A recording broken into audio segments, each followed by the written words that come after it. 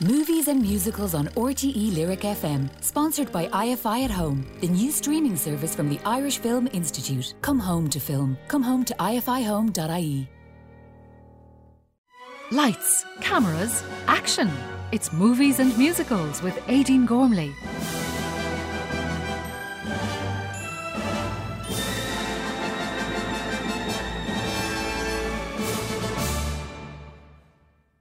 Lovely to see you, Lynn, and greetings from Dublin. Congratulations on Tick Tick Boom, which I so enjoyed. It's so interesting. It's your directorial debut, and yet it had, for me, Lin-Manuel Miranda written all over it, from obviously the subject matter to the casting to your passion for creating art and songwriting, and of course your huge respect for Jonathan Larson. You weren't going to let anyone else direct this, were you? I was never going to let anyone else direct this. The moment Julie O, who's a wonderful producer, told me she had the film rights and the blessing of the Larson estate, it's maybe the fastest email reply I've ever written. Just like, I'm the only person who can make this. And because I'm someone who got into the musical theater business because Jonathan Larson inspired me to, and I was on the other side of having survived my 20s and going through all the things Jonathan went through, from revolving door roommates to doing the jobs you have to do to get to do what you love to do, to, you know, having relationships suffer because you're putting the art ahead of everything. I understood every bit of it, and I feel really proud that it's my directing debut.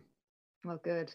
It's interesting, you last spoke to us on this show when you were in front of the camera on Mary Poppins Returns, and of course we've since had the screen version of In the Heights, and Disney Plus seeing Hamilton, and of course you were a producer on Fosse Verdon too. So I'm wondering, along all the way, were you keeping a beady eye and observing the likes of the Rob Marshalls and the John Chews? Well, you've just outlined my film school, and it was very consciously a film school for me. It was the film school I couldn't afford when I was in college, but had the incredible privilege of getting to document. I wanted to see Rob Marshall direct a musical.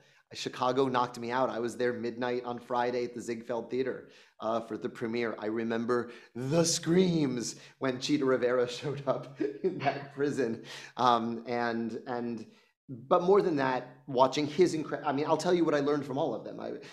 His incredible meticulousness, the way he plans, and the way he allows space for rehearsal before anything is shot, to dissect Bob Fosse and Gwen Verdon, and the way that collaboration led to one of the greatest movie musicals ever, Cabaret, was something I got to do with my friend Tommy Kail, who I've been working with for nearly 20 years, and we've never raised our voices to each other. He's always a human before he's a director, and he's an incredible director.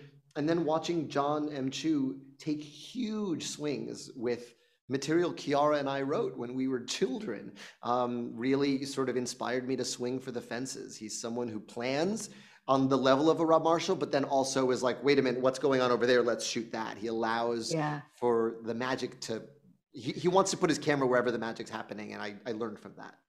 We have to talk about the casting of Andrew Garfield, because I loved in this, he's such a ball of energy. It's a very different role for him, but the boy can sing. How did you find this out? And tell me a little bit about directing him, because you played Jonathan yourself. So what could you give to Andrew?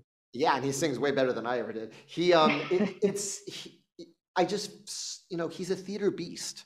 It's wonderful that he's a movie star, but I fell in love with him seeing him in Mike Nichols' incredible production of Death of a Salesman, where he played like an all-star high school quarterback. And when I think of Andrew Garfield, I don't think all-star high school quarterback, but he's so good that he became a high school all-star quarterback. Yeah. And then the thing that really shifted it for me was seeing him in Angels in America at the National Theatre in the UK. You know, that's a 2-part, 6-hour play. You watch part 1 at the matinee, you eat dinner at the National. It's an all day in the theater, and he was so vulnerable and fearless that I just left thinking, I don't know if he can sing, but I think he can do anything. Yeah. I loved the presence of Stephen Sondheim in this movie so much. I mean, obviously he supported Jonathan Larson so much, he mentored you as well, and he's played here by Bradley Whitford, but I just thought it was such a lovely reminder of his generosity of spirit to support the next generation coming up, right? Yeah, it's one of the great gifts he gives us is the fact that he was mentored by the great Oscar Hammerstein, and Oscar Hammerstein was a teacher to him, and that's the part he took with him, and he has mentored so many generations of artists. I can't even begin to count how many, and so that was an important part of this story. Has he seen it yet? He has, he not only was incredibly generous and was grateful for his portrayal, he actually did a rewrite. There's a moment where Sondheim leaves a significant voicemail, and when he saw the movie, he said, the writing, it felt a little cliche what Steve says there. Can I rewrite it? And who am I to refuse a rewrite from Sondheim? So that's Sondheim's own text that he wrote, and that's Sondheim's own voice on the voicemail.